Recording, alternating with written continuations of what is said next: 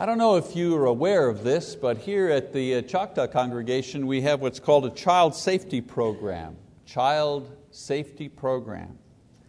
One of our deacons, Don Furch, is the one who administers it, coordinates it. This program is a condition imposed by our insurance provider, actually, that requires that we verify the background of those teaching or working with our children and our youth, and that's a good thing. And we have to have that program if they're going to insure us. It also has other safety rules for classrooms and outings and events and so on and so forth. You know, in this world and even in the church, unfortunately, we have to protect our children against predators that would come in among us and try to harm us. That's a sad thing to say, but churches are a target many times of people who would try to infiltrate and perhaps harm our youngest members. In the same way, there are spiritual predators that try to infiltrate the church to do spiritual damage, spiritual harm to God's people as well. Paul refers to these as wolves in Acts chapter 20, verse 29. He gives an admonition to the elders of Ephesus, and he says, "I know that after my departure, savage wolves will come in among you, not sparing the flock, and from among your own selves men will arise, speaking perverse things to draw away the disciples after them." And so we also need to protect the church against these type of people as well. And of course, this is the subject of John's admonition in in 1 John rather, chapter 4, beginning in verse 1. And I'll just read the first verse. It says, "Beloved, do not believe every spirit, but test the spirits to see whether they are from God, because many false prophets have gone out into the world." And so in this particular passage, John warns the brethren that in his absence, they had to be on guard for those who would teach things contrary to the Spirit and to the teachings of Christ. Of course, we know that John is referring to teachers and prophets when he speaks of spirits. He's not talking about apparitions or dreams. He's referring to men that would go in and teach in the churches. You know, I believe that John's warning was not only for the first century church, but for every congregation in every century, because every congregation in every century is susceptible to this type of infiltration. That each congregation needs to be careful to judge or to test every teacher, every preacher, to make sure that they speak only God's word. Now, in 1 John chapter 4, verses 1 to 3, John kind of gives the criteria to help the church do this testing of the Spirit. So let me read verse 2 and 3. He says, "By this you know the Spirit of God. Every spirit that confesses that Jesus Christ has come in the flesh is from God. And every spirit that does not confess Jesus is not from God. This is the spirit of the Antichrist, of which you have heard that it is coming, and now it is already in the world."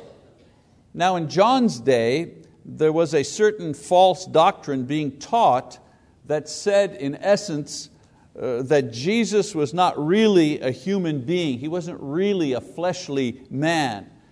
They were teaching the idea that He really was an appearance as a spirit that looked like a man. A kind of a vision that looked like a man, but not really a man.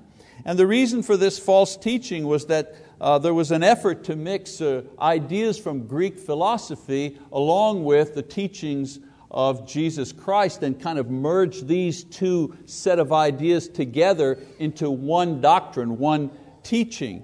You know, the Greeks at the time taught that the flesh was evil. And so a divine being could not inhabit sinful flesh. So they rejected the idea of incarnation and they replaced it with this idea which fit their philosophy. They started with a philosophy and then they tried to change the gospel around to make it fit their worldly idea of how things worked. Of course, they misunderstood that Jesus had to become a man. He had to become a human being so that He could live a thoroughly human life and offer a perfect human life as sacrifice or atonement for sin. The Hebrew writer says in Hebrew chapter 10, "By this will we have been sanctified through the offering of the body of Jesus Christ once and for all." Notice he doesn't say the appearance of the body of Jesus Christ, but by the body, by the flesh itself of Jesus Christ. And so if Jesus was only a spirit, then no acceptable sacrifice was offered, no atonement was made for sin, and by consequence, no forgiveness available for human beings. And so John establishes the criteria for authenticity on this particular issue. He says, if someone does not acknowledge that Jesus is God, become man, then he is a false prophet. He is a false teacher. This is the test on this particular issue. This was the issue that was being debated, if you wish, in the church, and John said this is the test on this issue. If someone says to you that Jesus never really did come as a human being, or it wasn't really like that, they failed the test. So those who promoted the false teaching were to be rejected on the grounds that they were, as individuals, false prophets, and collectively they were part, as John says, part of the spirit of the Antichrist that existed at that time. And so the spirit of the Antichrist were all of those individuals and teachings that refused to believe and teach that Jesus was both divine and human simultaneously. That's the teaching of the New Testament. And I make a kind of a side note here. This wasn't the first and it wasn't the last attempt by people to teach something other than Jesus being fully human, fully divine at the same time. And so John shows here several things. First of all, there is correct and incorrect teaching being done. People say, well, doctrine's not important, love is what's important. Well, it's not either or, you need to have both. Love is important, but correct doctrine is also very, very important. John also shows that the church must discern based on the word which is which. Not how you feel about it, but based on God's word. That's how you discern what's true, what's accurate from what is not accurate. And thirdly, we see that this has been the case from the beginning. Of course, John was addressing just one issue here.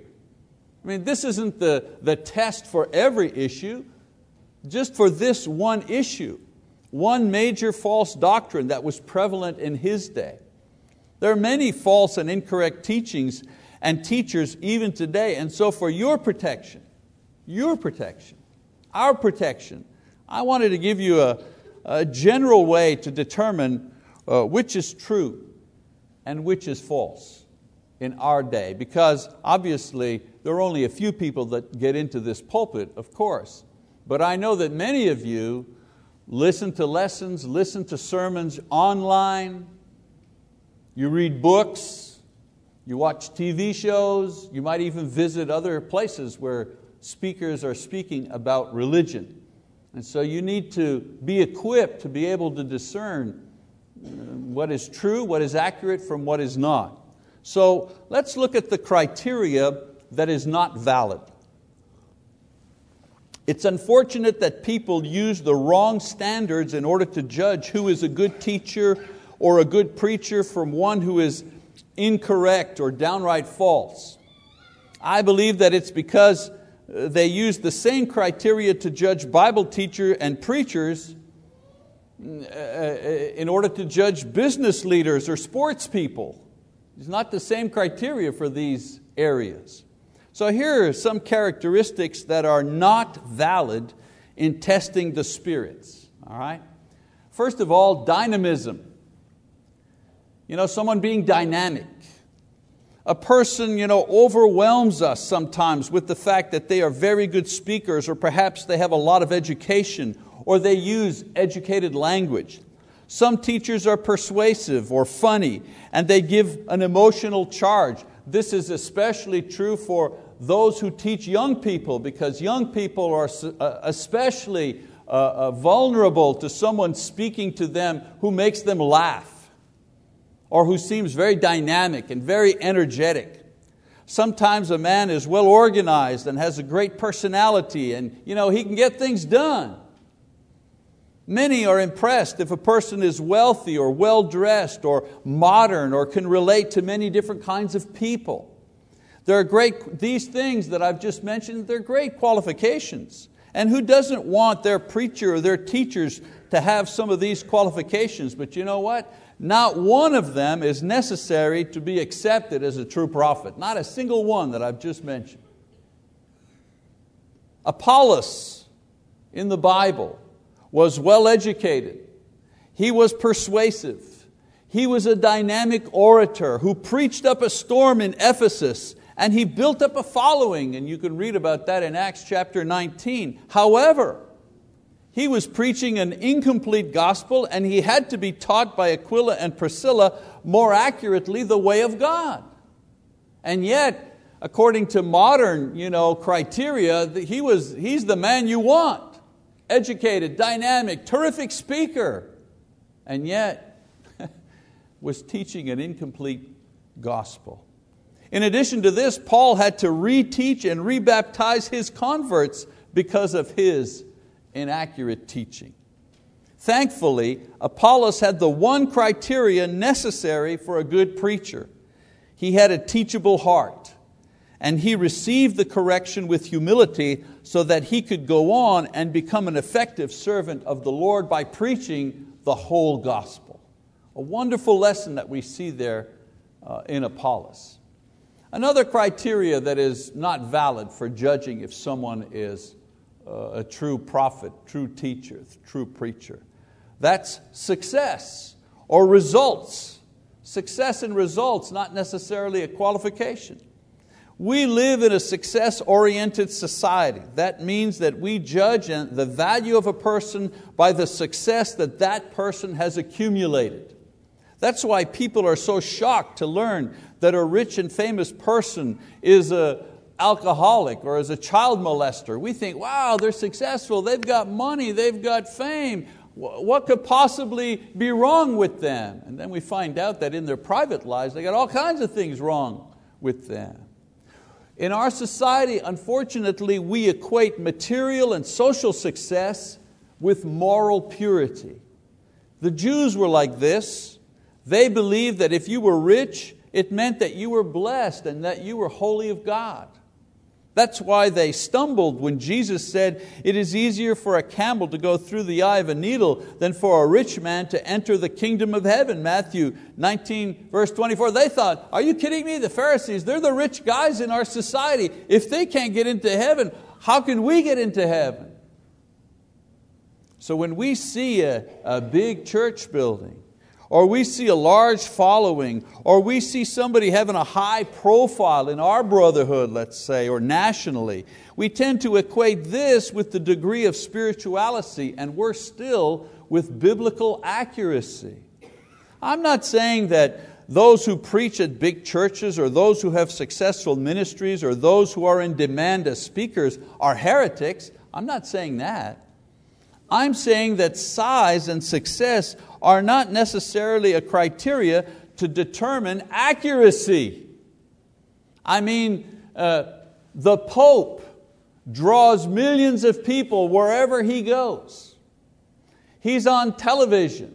He commands a worldwide audience, but how many people here tonight would say that he speaks and teaches the Word of God accurately? And yet, as far as success, as far as visibility is concerned, as far as importance is concerned on the world stage, he has all of those things. And yet I I would not guess, but I would put forth that any of our junior highs in this congregation could probably show that man chapter and verse where he is not teaching accurately God's word. So people are overwhelmed with the idea of importance and fame. Those things do not equate to accuracy. And then another thing that is not a criteria, and that is zeal. Zeal.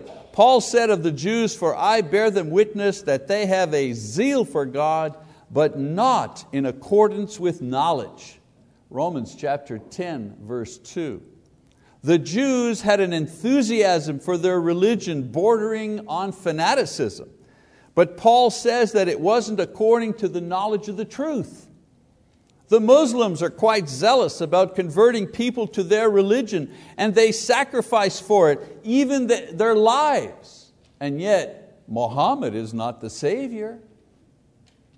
The Hindu dervishes, they dance and they froth at the mouth during their ceremonies, but Brahma or Nirvana are not what await us after death.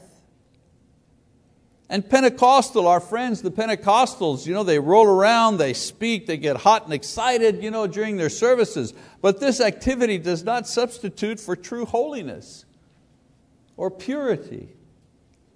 That someone is excited, that someone is emotional about their religion, even if it's Christianity, that's a good thing. But zeal is no replacement or sign of true knowledge or authority in spiritual matters.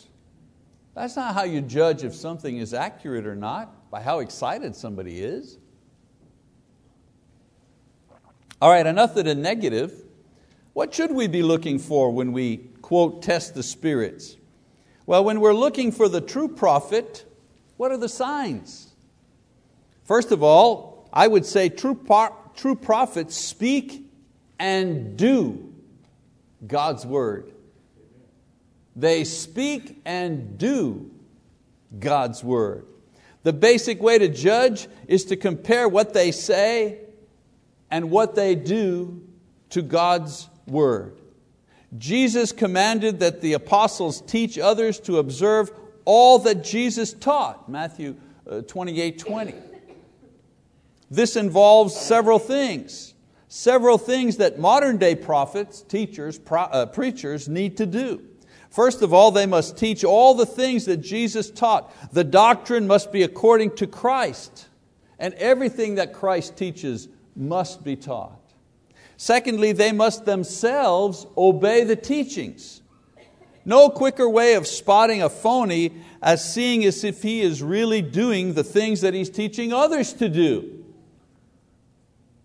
If you're a teacher in the church, a preacher in the church, a leader in the church, you can't say, do what I say, but don't do what I do. You not only have to teach accurately, you have to live accurately as well. I'm not talking about perfection, but the things that the teacher encourages the church to strive for must be the things that teacher is also striving for. Making an effort. And what's the difference? The difference is hopefully it's visible that person's making the effort. And also they must train others to obey the teaching. Show them how to do it. Encourage them to be teachers themselves. I did a little seminar on church growth in Cushing a couple of weeks ago, the Cushing Church. And one of the things that we were talking about there, because their elders were there and their leaders were there, and I said to them, the greatest power that the elders have is the ability to empower other people to serve Christ. That's how you see the word working in leadership. Leadership empowers others to serve, to know, to grow. In the religious world, there are many who like to speak, and there are many who do it well, and there are many who write books, and there are many who are on TV. But the true prophet is the one who speaks and does what Jesus teaches. It's not a new passage, right? You can tell them by their fruit, of course. Secondly, true prophets magnify Christ. You know you're in the presence of a true prophet if the result of his ministry to you is that you love Jesus more, not the minister more. One of the prayers that preachers say a lot in their private discussions with one another usually sounds like this: I'm preaching and I'm trying to get out of the way. I'm trying to get out of the way so that people can see Christ. I don't want them to see me, I want them to see Jesus Christ. The purpose of ministry is not to advance the career of the minister, it's to advance the cause of Christ, the gospel, the church. Jesus' ministry ended at the cross. Peter and Paul's ministry ended in a Roman execution. I remember a brother in Christ, his name, he's still alive of course, his name is Johnny Panisi, and Johnny Panisi was one of my professors at Oklahoma Christian. He taught about missions, missiology. He taught courses in that area of expertise.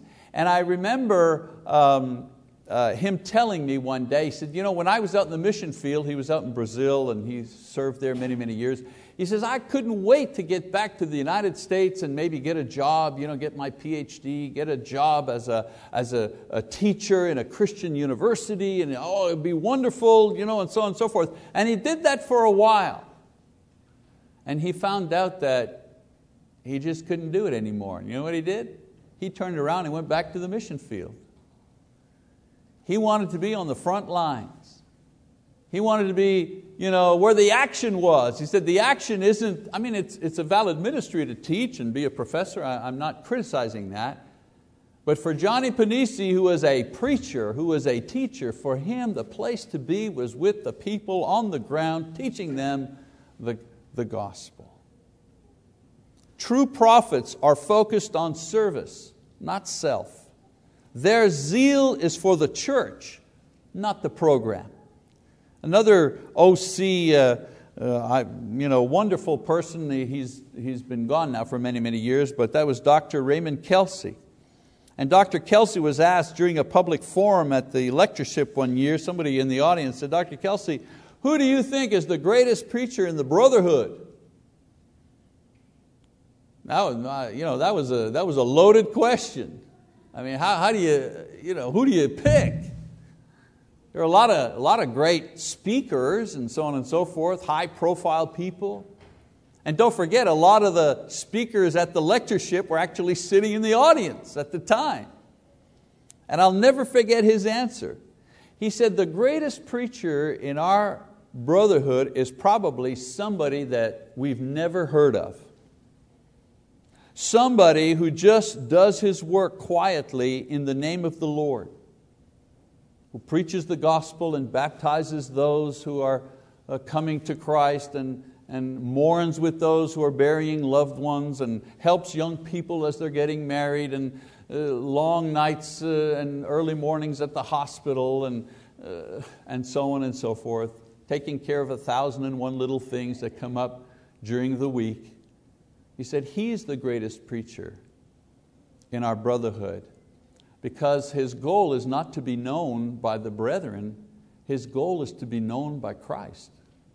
That's why he's the greatest. And so when you see people being baptized, when you see people returning to God, when you see people sacrificing to serve Christ, when you see people living holy lives because of their faith, when you see people who know and obey God's words, you know that they are receiving ministry from a true prophet of God. I was talking to my wife this afternoon, and as we do very often, preachers talk about their kids, and if they're old enough, their grandkids, and then the third thing they talk about is the church. That's pretty much 90% of the content of their conversation with their wives. And I said to my wife, my greatest satisfaction, the greatest gift that God gives me in this ministry of mine is when I see someone freed from the burden of guilt because of the gospel that I've preached to them. That is the greatest gift. To see someone either come to Christ or to have that person finally understand that they're forgiven, that the load of guilt they've carried for so long is finally removed from them, and they really get it. And they begin to rejoice in Christ and have that joy that I'm really, really saved. I'm really, really going to heaven. That's the food that Jesus talked about. Well, anyways, one of the courses. When He said, He was in the town there with the Samaritan woman, and He said, I have food that you don't know anything about. Well, those of us who preach, and those of us who teach the gospel, and those of us who bring others to Christ, we have this food nobody understands, and that food sustains us in our spirit. And then perhaps another criteria that you can look for, true prophets promote unity in the church. When you study this subject in the New Testament, you'll notice that one feature that is common about false prophets and false teachers is that they create division wherever they go. In Romans chapter 16, verse 17, Paul writes this. They were having that problem back then. He says, now I urge you, brethren, keep your eye on those who cause dissensions and hindrances contrary to the teaching which you learned, and turn away from them. And in 1 Corinthians chapter 1, verse 10, Paul says again, now I exhort you, brethren, by the name of our Lord Jesus Christ, that you all agree, and that there be no divisions among you, but that you may be made complete in the same mind and in the same judgment. Paul is exhorting them to stop dividing by following different teachers. And so, when a man begins to worry about his following rather than his teaching, he's on the wrong road.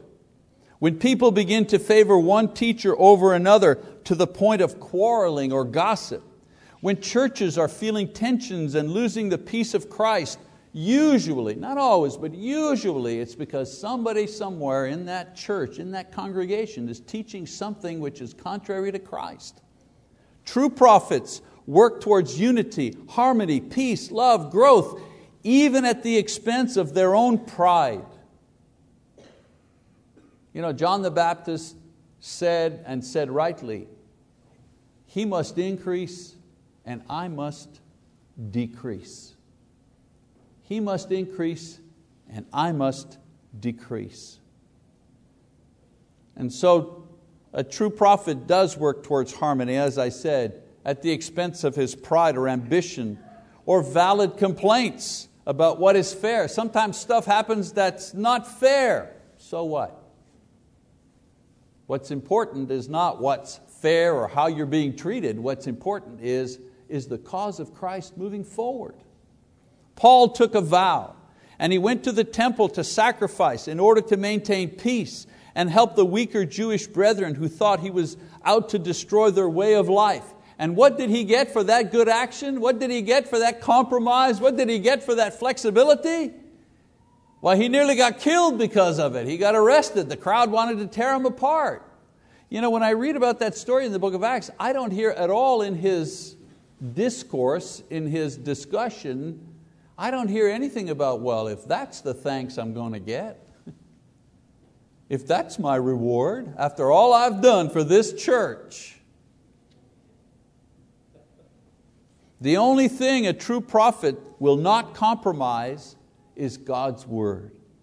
He will, however, sacrifice his opinion and many times have to give up the demands of his own ego or his rights in order to support the weak, in order to maintain the unity of the Spirit in the bond of peace. And I say, if the prophets and in the teachers and the preachers, if they can't do it, if they're unwilling to do it, how will the members know how to do it when it's put upon them to make this kind of sacrifice? We read the New Testament and think that their problems were unique to that time and place, but the New Testament talks about basic problems and it talks about universal problems that have always affected the church in every generation. So, No matter how long it takes for Jesus to return, we will always have to deal with personal sin. Always. We're sinners. We're forgiven sinners, but we're still sinners. And we'll always have the challenge of growing spiritually. Why? Our spirit wants to grow, but our flesh is always pulling us back. That struggle is always going to be there. And we'll always have the task of evangelizing the world, as well as dealing with church growth issues and the need to be aware of false teachers. That's always going to be there. We are stronger, however, if we are prepared to recognize what characteristics distinguish the true from the false, so we will never become victims of those who would destroy the peace and the love that we share in the church of our Lord. In this church, I tell people when they ask me, about Choctaw and where are you preaching and all that kind of stuff, and well, how big is, first question is always, how big is that church? As if it matters. How big is your church? And taking a cue from Marty, I always tell them, well, it's under 3,000. That kind of puts everything into perspective right there. But one thing I do tell them, the thing I do boast, I don't boast about the numbers. What I boast about is in a few years we will be celebrating our 75th anniversary as a congregation. And that's unusual, because the lifespan of a congregation is usually about 50 years. I don't know if you knew that, but it's about 50 years. The thing I really boast about, and boast in the Lord, not in myself, 75 years, never any division. Nobody just took up 15, 20 people and took off and tried to start their own thing. No one ever managed to split the eldership where the elders are fighting with each other. That's not happened, and I pray that it will never happen. But the thing I boast about that longevity. I boast about the wisdom that our leaders have had and the humility that our members have expressed in maintaining that unity. Don't you think that Satan would dearly love to destroy this church? Absolutely. And so let's be careful. I'm very confident about those who are teaching here, our leaders, our elders, but I do know that you are looking at other areas, that you read and listen to other people who speak and who teach. And I wanted to make sure that you were well equipped to be able to discern between what's true and what's false according to God's Word. And so if you would like to share in the peace and share in the love and the unity of this congregation, but yet you're not a Christian, then of course the invitation is always there before you to repent of your sins, to confess your faith in Jesus Christ, to be immersed in the waters of baptism for the remission of your sins, and that you might receive the Holy Spirit. The offer is always there. And of course, if you need to be restored because you have been unfaithful in some way, or if you are not, you have not given us yet the right hand of fellowship to place yourself under the direction of our elders, well then this is a good opportunity to do any of those things as we stand and as we sing our song of encouragement.